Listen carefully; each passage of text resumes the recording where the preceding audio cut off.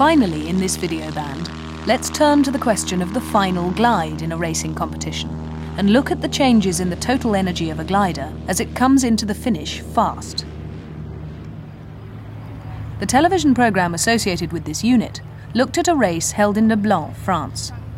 The race was around a 250-kilometre circuit and included 3 turning points. Richard Blackmore was in a very high-performance Ash 25. Well, again, have you had a nice flight?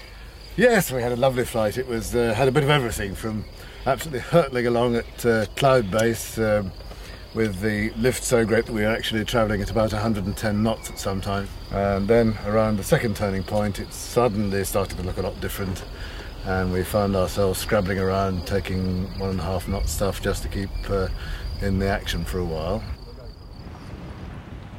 From the last turn at Chauvigny Castle back to the finish line was effectively the final glide part of the race.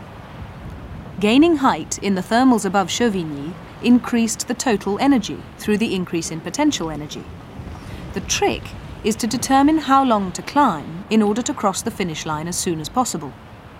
The pilot has to decide whether the time lost by climbing further would be regained by being able to fly back faster. Once the final glide has been started, the aim is to use the available energy as efficiently as possible. This time, the pilot isn't interested in restoring the glider's height, rather in ensuring that it crosses the finish line low down with very little potential energy and as fast as possible. And what we did was that we kept on the 1 in 30 until we started being obviously above it, and then we gradually work up the speed, increase the speed director setting on the computer. The last bit of the glide was at something about 100 knots, but then for the very last bit, when we had a bit spare, we actually went up to about 130 knots. But, when you can see the ground down there, you just point at it and go.